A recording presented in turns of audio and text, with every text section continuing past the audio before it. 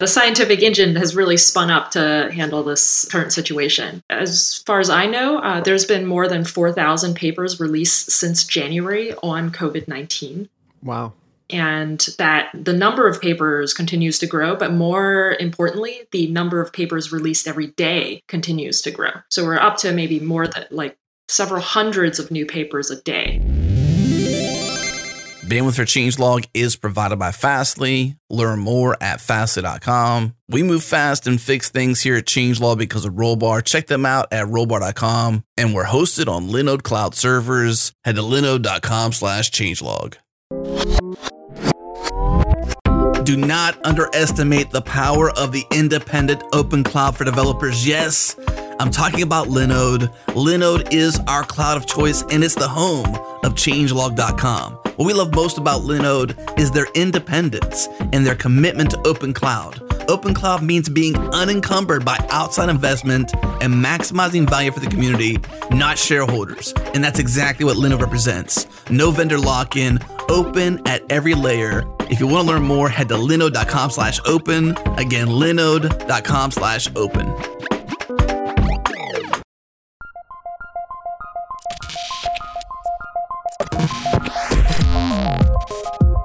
Welcome to Practical AI, a weekly podcast that makes artificial intelligence practical, productive, and accessible to everyone. This is where conversations around AI, machine learning, and data science happen. Join the community and Slack with us around various topics of the show at changelog.com/community and follow us on Twitter. We're at Practical AIFM. Okay, take it away, guys.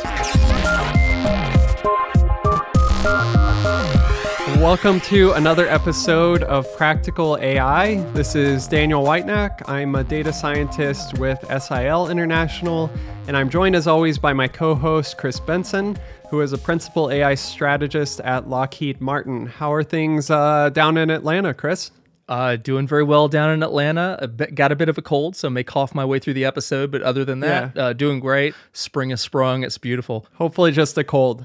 Hopefully, we're just crossing our fingers. Took my daughter a couple of weeks, I'm hoping it was her cold, took her to a pediatrician a couple of weeks ago. We actually had to go in because it kept going.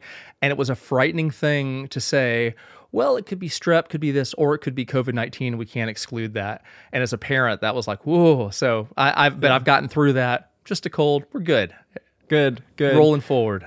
Well, we're surviving here in lockdown in Indiana. It's actually pretty nice outside. It's mushroom season here. So there's these wild mushrooms that come out in Indiana just around this time. They're called morel mushrooms, and we go every year hunting. So my family has some property that's all forested. No one else is there. So we've found some good times just going out there and walking through the forest and getting outside. So that's been nice.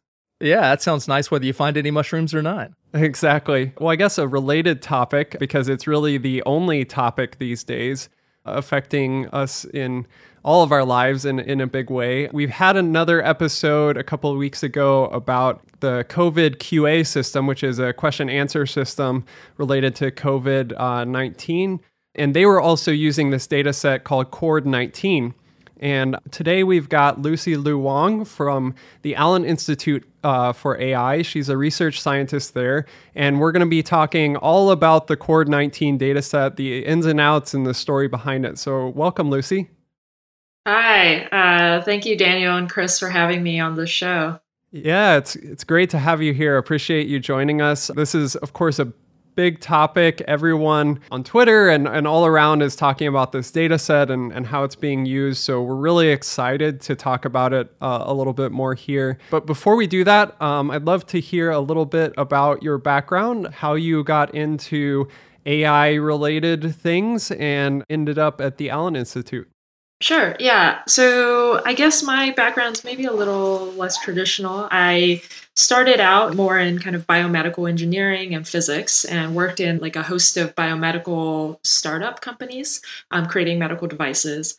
And over time, I was kind of doing more simulations and incorporating more data science and machine learning techniques into my work, and found that was what was very motivating for me. So I decided to pursue a PhD in kind of biomedical informatics, where I focus primarily on biomedical applications of natural language processing techniques and creating models to try to connect these automated methods with the type of improvements in clinical care and biomedical text mining that we so desperately need these days. Yeah. So when you're talking about NLP for like biomedical applications, are we talking mostly here about like medical records and doctor's notes or like whatever that is, and trying to extract relevant information from those and patterns and mine those for useful things? Is that the main sort of drive there? That's definitely one aspect of things. I am also very interested in looking into the scientific literature and trying to extract entities and relationships and useful information out of that body of work. And I think that's what really I'm working on at the Allen Institute for AI, or AI2. I'm part of a team called Semantic Scholar, which I think a couple weeks back you had an episode about Semantic Scholar. And it's a literature search engine project. And for Semantic Scholar, we've indexed, 180 million papers. There's a really rich corpus of texts to work with. And as part of the research team there, I've created a number of tools and work on a number of projects to kind of understand more about the content of that text. And that's kind of what brought us to the COVID-19 dataset, is we have this kind of underlying infrastructure for processing scientific texts, and we were asked to contribute some of that expertise to creating the dataset. Awesome. Yeah. And I'm curious, so I'll definitely reference the Semantic Scholar episode in our show notes so people can listen to that, because I think that provides a really good baseline for like the sort of data that you came into this recent work having, which is a really great way to find and discover scientific information and related data across scientific literature, which is amazing. I was wondering if you could comment before we jump into COVID-19 specifically. I know we're kind of in a really interesting time where a lot of people are publishing a lot of things about COVID-19 very rapidly. What does that situation currently look like? Is it like, are we talking thousands of papers over how much time? How rapidly are they coming out? Yeah, I think the scientific engine has really spun up to handle this current situation. As far as I know, there's been more than 4,000 papers released since January on COVID-19. Wow. And that the number of papers continues to grow, but more importantly, the number of papers released every day continues to grow. So we're up to maybe more than like several hundreds of new papers a day. Wow. And it's kind of intimidating to look at this source of information and kind of see what people are discovering. So the fact that you have so many new coming in every day, are you refreshing the data set? Is the data set static at some point in time, or is it something that you're constantly updating and refreshing? Yeah, so I guess maybe folks already know what the COVID-19 data set is, but it's a kind of a collection of papers about COVID-19 research, including historic coronavirus research. So we have a collection of historic research, and then we also have all of the new research that is being released daily. We update the data set currently at a weekly cadence, but we are rapidly moving to a daily cadence since there's just so many new papers released every day. Yeah, so since we kind of went that direction, I was wondering if you could maybe tell a little bit of the story of how this data set came about. I mean, obviously you had data about scientific literature within Semantic Scholar, and you were already doing certain things as relating to, tracking entities or topics covered in those. How did the idea for COVID-19 come about? And I know that there's others involved in this too. So there's Allen AI, but there's also, I think, Microsoft and the Chan Zuckerberg Foundation and others. So how did this come about? Yeah, so the entire project is kind of a coordinated effort by the White House Office of Science and Technology Policy. And I think sometime in early March, a group at Georgetown, the Center for Security and Emerging Technologies, Georgetown CSET, they reached out to us at Allen AI to help coordinate the release of this data set along with a couple of different organizations. You mentioned MSR, Microsoft Research, Chan Zuckerberg. Kaggle was also involved, and the National Library of Medicine, which is part of the NIH. So all of these groups were going to come together to essentially create this data set to help create text mining and information retrieval tools that could assist medical experts in understanding more of what was going on with the epidemic. And for Allen AI, the way that we got involved is we had recently sort of created a new pipeline to revamp our research corpus, our open research corpus.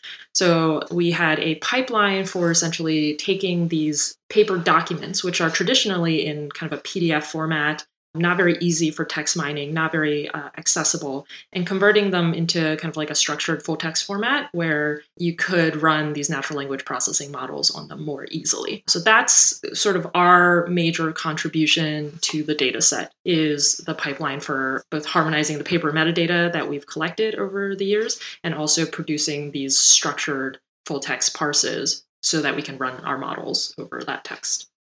And I know one of the big things that we talked about when we talked about Semantic Scholar was the ability to kind of find relevant data that might be buried in the wealth of scientific literature that we have about a certain subject that is of interest. So when you came to COVID-19, there's the extraction of the metadata and the actual content of the paper, but then how do you even go about saying, like, these are all the papers related to coronavirus? I mean, I know, and I'm a little bit ignorant on this subject, so you'll have to forgive me. I know that coronavirus is kind of a family of things. It's not just this COVID-19, which is associated with coronavirus, but there's coronavirus associated with the common cold and all these things. So how do you go about saying, like, this is what we're scoping down our data set to and finding that, and along with that, deciding what you're going to exclude, I guess, as well?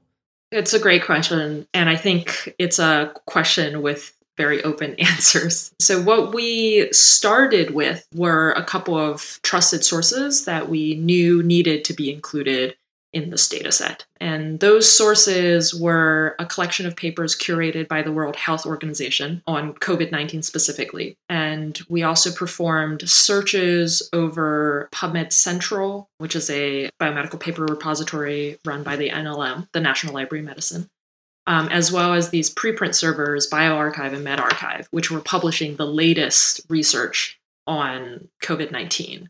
And we went out and collected papers from these sources using a set of essentially like keyword searches to make sure that they were relevant to both COVID-19 or the family of coronaviruses in general. Because I think historical coronaviruses like SARS and MERS are also extremely relevant in the current case. I'm kind of curious, as you reached out and made the data set available and you look across some of your partner websites, like Kaggle has a call to action and stuff, and you're trying to get AI practitioners and data scientists to focus on kind of important questions that need answering for this purpose. How do you provide guidance in that way for people who are going to engage on the data set? Is it something where people just grab it and do whatever they want? Is there any kind of organization across teams? You know, there's a lot of human factors involved in this. And how is that conceived? Yeah, so there were a lot of challenges. For Kaggle, when we opened the challenge initially, the COVID-19 challenge, there was a set of kind of 10 slightly open-ended clinical questions, which were given to the community. And the engagement at Kaggle, the response we've received has been like absolutely incredible. There's been like millions of views on the landing pages. The data set has been downloaded 70,000 times or more. There's been lots of teams that have cropped up and self-organized to work on this data set. I think there's a group called Corona Y that's like several hundred data scientists and medical experts who've like bonded together to work on the COVID-19 data set and other coronavirus data sets. And we really want to just offer support to these community members. So there's, a couple of sources of information that we've created to help facilitate these things. So on Kaggle, the forums have been super active. There have been a lot of people answering questions for each other, including from the organizations that have created these data sets. We've also established like a discourse to answer questions specifically about COVID-19, the data set. So that's a great place to get answers. And finally, I think for these Kaggle challenges and for these shared tasks, one of the things that we're really trying to do by hosting these shared tasks is to connect ML experts with the medical community and kind of experts who can judge the answers that are being retrieved and extracted by these machine learning experts and see whether they have practical application in the clinic. So that's been a challenge.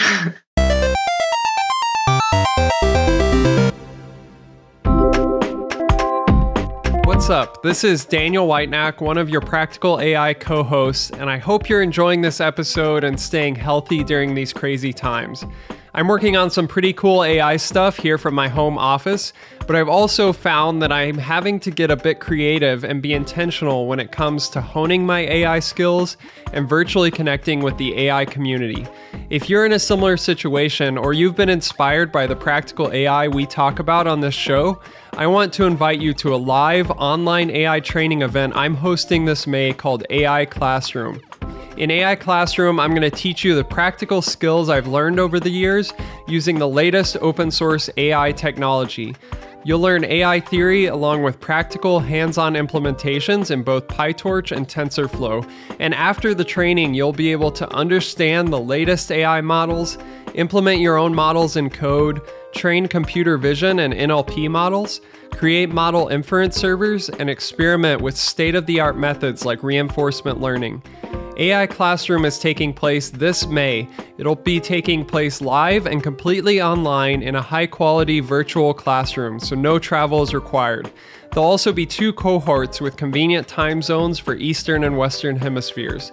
Don't miss out. Tickets and more information are available at datadan.io. That's datadan.io. And Practical AI listeners can use the code PracticalAI10 for 10% off. See you online in AI Classroom.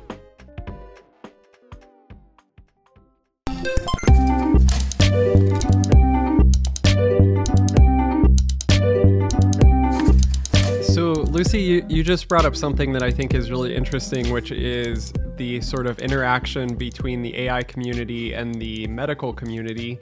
And I was actually wondering while you were talking about okay, this COVID-19 data set exists, but I know I have some AI expertise, but I don't necessarily have a lot of medical expertise outside of knowing that I should wash my hands and these other things that kind of the top 5 that have been going around. I guess I was wondering, as you've got more experience with this kind of intersection between the AI community and the medical community, what has that interaction been like in the past? Has there been much overlap between the AI community and medical practitioners? And then secondly, as we enter into this new COVID-19 challenge, has that changed in any sort of way or been rapidly, advancing in any sort of way? I've sort of worked on the intersection of these communities for a number of years, and I think there's a lot of great collaborations going on. I think a lot of folks in the computing community are incredibly motivated by these very practical questions that need to be addressed, ways to improve patient care, ways to help with drug development or vaccine development, and questions of this nature. As for kind of COVID-19 specific initiatives, so I can kind of give you 2 anecdotes for ways that we've had annotators, or I guess medical experts, interact with computing experts. So for the Kaggle challenge, it seems that what is happening is a lot of people are developing different systems, different information retrieval, different information extraction systems, and those systems need to be reviewed by experts for usefulness. So in Kaggle, there's essentially kind of like an army of medical students and other people who are willing to provide their medical expertise and volunteer their medical expertise, who are actually going through and manually reviewing a lot of the extractions that are coming out of these Kaggle challenges and creating these kind of living systematic review pages with the answers to some of these questions. So if you go to the Kaggle page, you can see these reviews kind of being created in real time and updated in real time as new literature is released. And another thing that I've been involved in lately is we're kind of running a TREC challenge on this data set. So TREC is the Text Retrieval Conference, and it's been a project at NIST which is the National Institute of Standards and Technology for the last 20 years. And these folks are really good at information retrieval and judging information retrieval systems. And the way that these systems are judged is by having expert medical annotators review all the results and provide gold rankings of what is most relevant to a query and what is the kind of least relevant. So there's a lot of this, like how incorporating experts in the loop, incorporating humans in the loop to kind of bolster our machine learning systems. And that is not something that we're going to be moving away from anytime soon. As you're talking here, I'm looking at the various questions there that are listed on Kaggle, the tasks to go answer, and kind of extending this thing about this collaboration between the AI community and the medical community. The questions themselves, where did they originate from? How were they decided as the important questions that we could all give a shot at going and answering with the data set? How was that? Yeah, I may be wrong, but I believe this set of questions originated from the White House Office of Science and Technology Policy in collaboration with Kaggle. And you have to understand, so this challenge and the data set, during the early days, we literally had just a few days to turn around this data set, put it out there, and kind of publish this challenge. We wanted people to start looking at this as quickly as possible. So there were, a lot of the questions that you see on Kaggle right now are very open-ended. They can be interpreted in different ways. And as time has gone on, as we've learned in this last month, there's actually some of those questions are more useful in clinic. Some of those questions are less useful. Like clinicians already know the answers to some of these questions. So now as we move into the second month of this challenge, there will be a new batch of questions released to kind of motivate new work and kind of questions that have not yet been answered by the community. Yeah, so I'm curious with that. It seems like you could have various bottlenecks in this situation. And one of those I think you highlighted is this sort of useful interaction between medical practitioners and the AI people that are trying to do something with the data set. So I was wondering, do you have a sort of healthy community of medical practitioners that are very deeply involved in kind of looking at what's coming through Kaggle or these other teams that are kind of self-organizing? Because I know that's one, having worked at a nonprofit for a bit, one of the things I've seen is like, people really get behind like the social good like challenge and they work on it like on the hackathon on the weekend and then the project kind of dies. So how are you what are the ways for people, if I want to step into some COVID-19 related work, what are the ways that I can kind of step into that, but also get connected with the right sort of medical people to make sure that what I'm doing is useful and not just like an kind of interesting weekend thing? Yeah, of course. I think like now that COVID-19 has sort of taken over all of our lives, a lot of people are feeling very motivated to do something in this direction, contribute their skills. And I think I mentioned some groups earlier, groups like Corona Y, which is self-organizing to analyze this type of data. And that's a group made up of data scientists, machine learning experts, medical practitioners, and so on. And so it's like a good place to get feedback on one's work.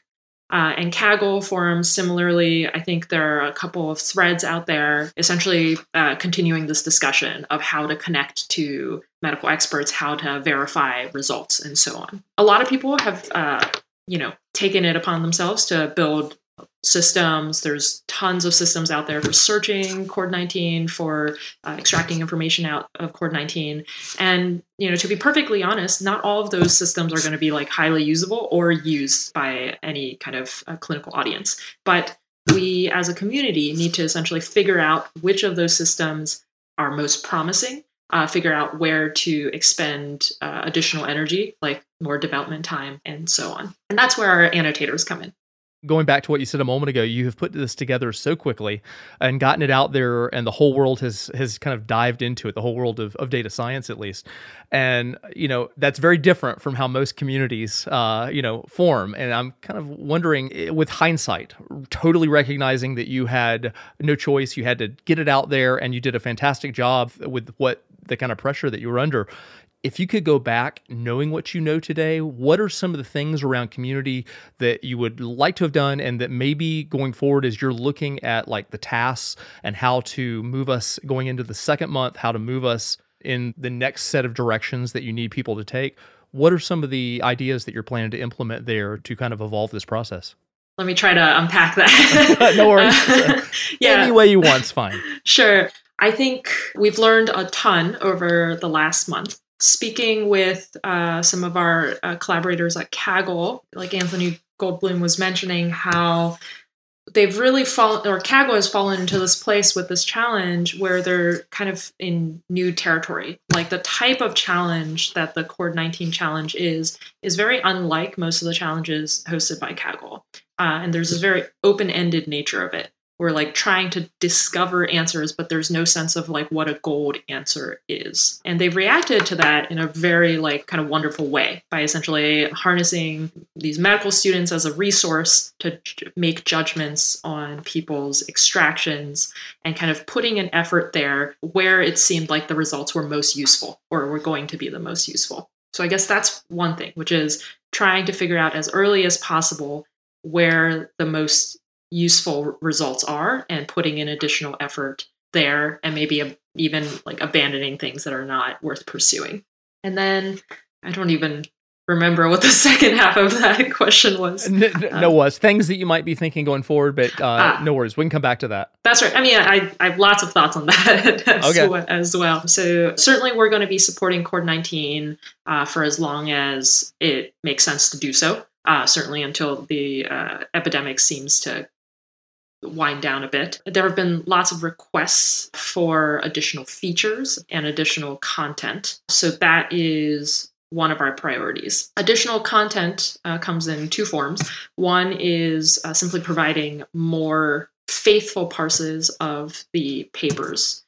So right now, first things might be including things like inbound and outbound citations, tables and figures, other places where the answers might be. And these have been requested by a lot of folks. Another is content in the sense of more papers. So one thing that we've been very grateful for is that a lot of publishers have made their COVID-19 articles open access. And by making them open access, they've allowed us to release a data set like CORD. But the fact is, if you look kind of at the data set and at the papers that are being cited by the papers in the data set, there's actually a lot of content that are outside of this direct core set of articles on COVID-19 and coronaviruses that are also very relevant to the content of the data set. So it would be great if we could work with publishers, or they could work with us essentially to provide additional content that could be useful for kind of discovering information about COVID-19 and its treatments. Yeah, so it's like you've amassed this kind of central hub, but from that hub of papers, obviously those papers cite other papers, and those papers cite other papers, and there's other related work, and you can kind of go down a rabbit hole. I know we talked on the Semantic Scholar episode about this sort of graph of relations and that sort of thing as papers cite each other. I mean, there is a wealth of papers already in the data set. What is the kind of current size of the data set? And, you mentioned a few different sources. Could you just give us a sense of kind of the descriptive statistics of the data set at this point, I guess? Sure. Probably should have started with that. Yeah. So the data set currently consists of more than 50,000 papers, and approximately 40,000 of those papers have full text content available. And these papers, as I mentioned, come from a diversity of sources. There's a list of WHO COVID-19 papers, several hundred of those that have been curated by the WHO. And there's preprints from bioRxiv and medRxiv. That's numbers in the thousands. And actually, the vast majority of papers come to us via PubMed Central.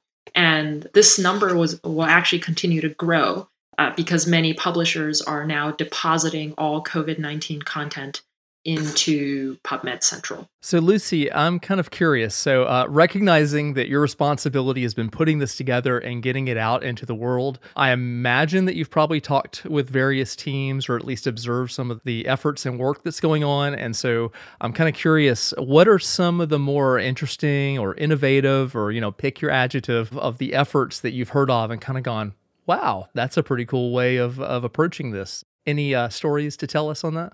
I think folks have done a really great job diving deeply into this data set. There's so many different kind of search engines that have cropped up over this data set. If you go to the dataset landing page on Semantic Scholar, there's like a list of maybe several dozen that we've heard of and are enumerating there. I'm sure there's many more that we aren't aware of. People are pursuing lots of different technologies for these kind of search engines. Some are kind of using the latest kind of state-of-the-art transformer models, neural models for ranking. I think COVID-X from Waterloo and NYU is using kind of the latest Sci-T5 model. Very cool stuff. And some of the search engines are actually using very traditional methods, using Lucene or Elasticsearch and focusing more on how to search and filter using entities or other paper features. And we've kind of a funny thing that we heard from Kaggle is that for many of the questions on the COVID-19 challenge, something simpler methods, the more traditional methods have actually worked better for kind of extracting answers. And this came as a surprise to me. So I have a follow-up on that, and that is like for working better, kind of putting that in quotes, what does that mean? Who out there is looking at the various results that are coming back from teams and making those evaluations and obviously you've already said that you'll be steering into the new tasks on Kaggle, learning what we know. Who's making those evaluations and the decisions associated with that to keep everything focused?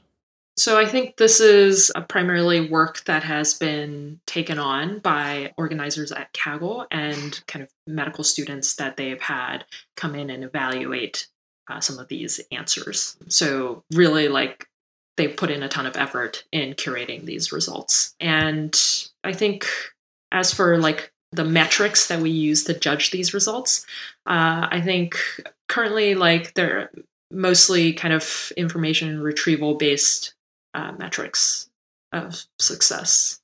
Yeah, to give people an idea, I'm on the Kaggle website and just looking at some of the tasks to maybe for those listeners out there that don't have a good idea of the kind of scope of these, there's information or some of the tasks that are listed are, what do we know about COVID-19 risk factors? What do we know about vaccines and therapeutics? What has been published about medical care?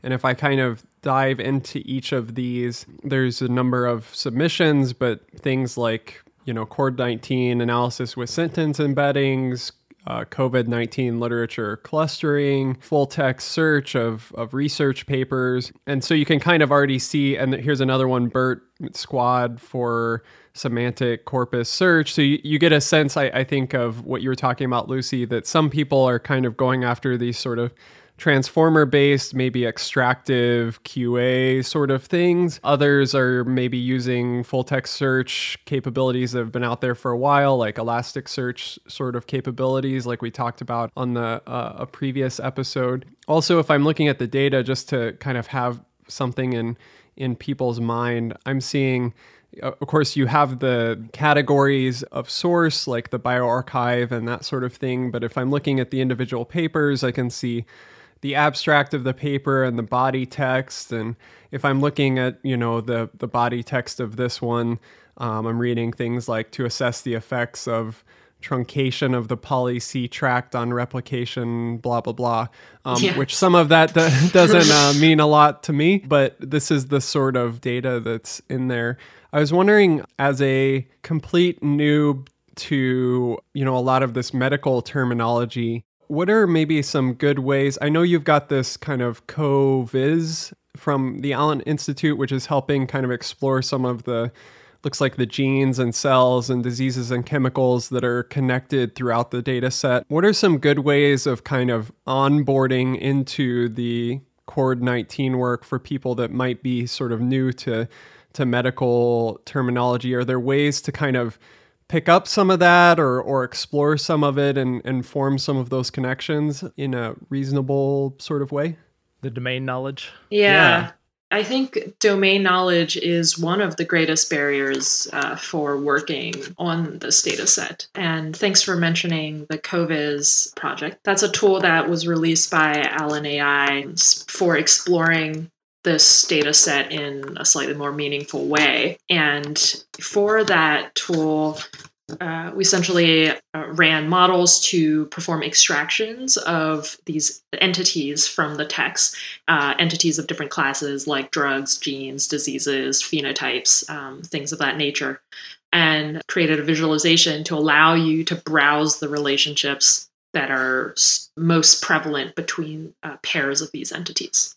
So that's a great way to kind of explore what's in the data set. There's also just like exploring the articles. We have kind of a COVID-19 Explorer to help you do that. But in general, I think unless you're willing to spend sort of a couple years of your life in medical school, it is very hard to understand what some of these terms mean. Certainly knowing what class or category of entity is being mentioned is important. So knowing something is a protein, knowing something is a receptor, knowing something belongs to a particular biological pathway, these are kind of key for gaining an initial understanding of what is being said in a text snippet. But that's also why we need medical experts to assess the actual utility of some of these extractions. So I'm wondering, I happen to have a daughter who is a third-year medical student. Mm-hmm. And I've told her very recently, because we had the other episode about this and stuff, but she hadn't been aware of it. Is there any need to connect with medical schools? Has anybody kind of taken that on to try to gather those together and stuff? Because it's been, obviously there's been an enormous effort in a very short amount of time, totally recognizing the constraints of the reality that we're in today. Yeah. But is that something that y'all are kind of thinking about in terms of going forward, maybe for stage 2 or whatever you want to call it? Yeah, absolutely. I'm sure your daughter knows that. I mean, I don't know if she's still if medical school is continuing as usual, but I think during the 3rd and 4th years, you're mostly in clinic. Yeah. So I know of a lot of medical schools where there are these kind of more senior medical students who really want to contribute how they can, but really aren't able to be in clinic at this moment. Yeah, they've been kicked out of the ER for her, you know, they're working with the health department locally. And I think that kind of alternative work is really common right now for advanced medical students. Yeah, exactly. So for the Trek task that I was mentioning that we're hosting, we actually are enlisting medical students from a number of institutions, from the Oregon Health and Science University and University of Texas and University of Washington to kind of help provide annotations on some of these extractions. So I think depending on where your daughter is or where some of these medical students are, there's probably going to be other initiatives like this one that really need their help. So I would definitely encourage anyone to look out for that. I guess I have one more follow-up to that that you just mentioned. Do you think, recognizing that and recognizing that we're going to be past this moment at some point, this kind of very unique moment in our history, but just as, you know, the widespread introduction of like open source software really changed, industry itself from being highly proprietary to being, open source became not only a part of business models, but even underlying part of a lot of commercial software that's out there. And it fundamentally changed how that worked. Do you think this is a moment, just because COVID-19 passes us, and we get past this, that maybe there are other challenges, whether they be things that we've been dealing with a long time, like cancers, or new things that may come, that this may fundamentally change how we attack, really hard medical challenges with AI and that integration with the communities that has happened out of necessity? I'm certainly hoping that to be the case.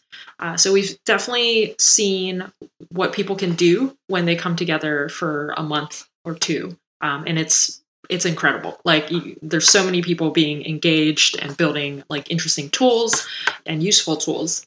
I think there's a couple of maybe things that I'd love for us to be able to extend into the future. One thing is definitely publishers coming together to release more open access content on really kind of important topics such as COVID-19, and then the community coming together, especially crossing boundaries between the computing community, the medical community, and policymakers to really build something useful. So I'm curious, a little bit of a follow-up, I guess, to that question as well. I know there have been things, as I've worked on related work with SIL, where I was thinking, if I would have done this prior to this crisis, like I would be able to do something better than what I'm able to do now. In hindsight, it's easy to see those opportunities. I'm curious on your side with your own research and work. You were I'm assuming you were working on various things related to Semantic Scholar prior to this crisis, and now your head's down working on COVID-19 and getting this in shape. What are you interested in exploring in the future? Not necessarily COVID-19 related, but how has this whole process shifted like what you want to work on in your own research in the future?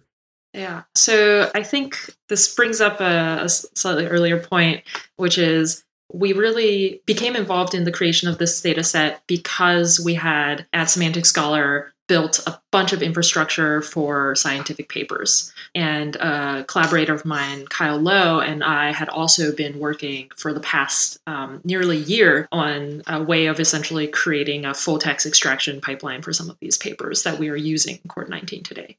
So a lot of this was infrastructural work. It's not particularly glamorous, but it is really important, and it really became more important in light of what happened in the last few months. I guess one thing is infrastructural improvements can be really important, even if it's not particularly sexy.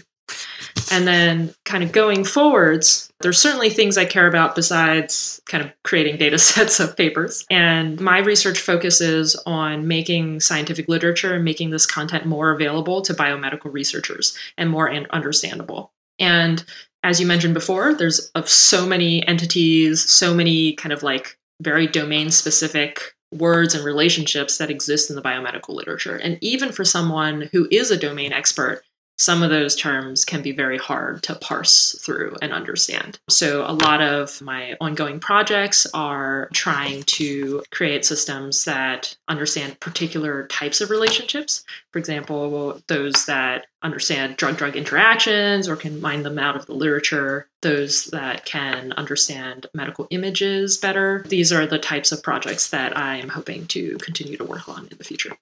Awesome. We're for sure going to have the links to the main dataset website in the show notes, along with the Kaggle challenge and the various other projects and groups that you've talked about. Really appreciate you coming on the show and describing a bit more about the dataset, how it came about, and your own work with it. Really encouraged by the work that the Semantic Scholar team and collaborators are doing. And thank you for your hard work on this and taking time to talk to us. Yeah, thank you so much for having me. And we really hope that other folks are encouraged to kind of contribute and become involved in this project. Yes, please do. Thank you for listening to this episode of Practical AI. More like this at changelog.com/practicalai. There you'll find our latest as well as lists of our most popular episodes and the ones we recommend. If this show has helped you on your AI journey, please leave us a 5-star review on Apple Podcasts, heart us on Spotify, star us on Overcast, and tell a friend what they're missing out on. Practical AI is hosted by Daniel Whitenack and Chris Benson. It's produced by me, Jared Santo, and our music is brought to you by the Beat Freak, Breakmaster Cylinder. We have awesome sponsors. Please support them. They support us. Thanks again to Fastly, Linode, and Rollbar. If you and your organization could benefit from speaking directly to all the AI practitioners out there, you should sponsor the show. Podcast advertising is one of the most effective ways to spread your message in an authentic way. Plus, you get the added bonus of supporting something you love. That's all for now. We'll talk to you next time.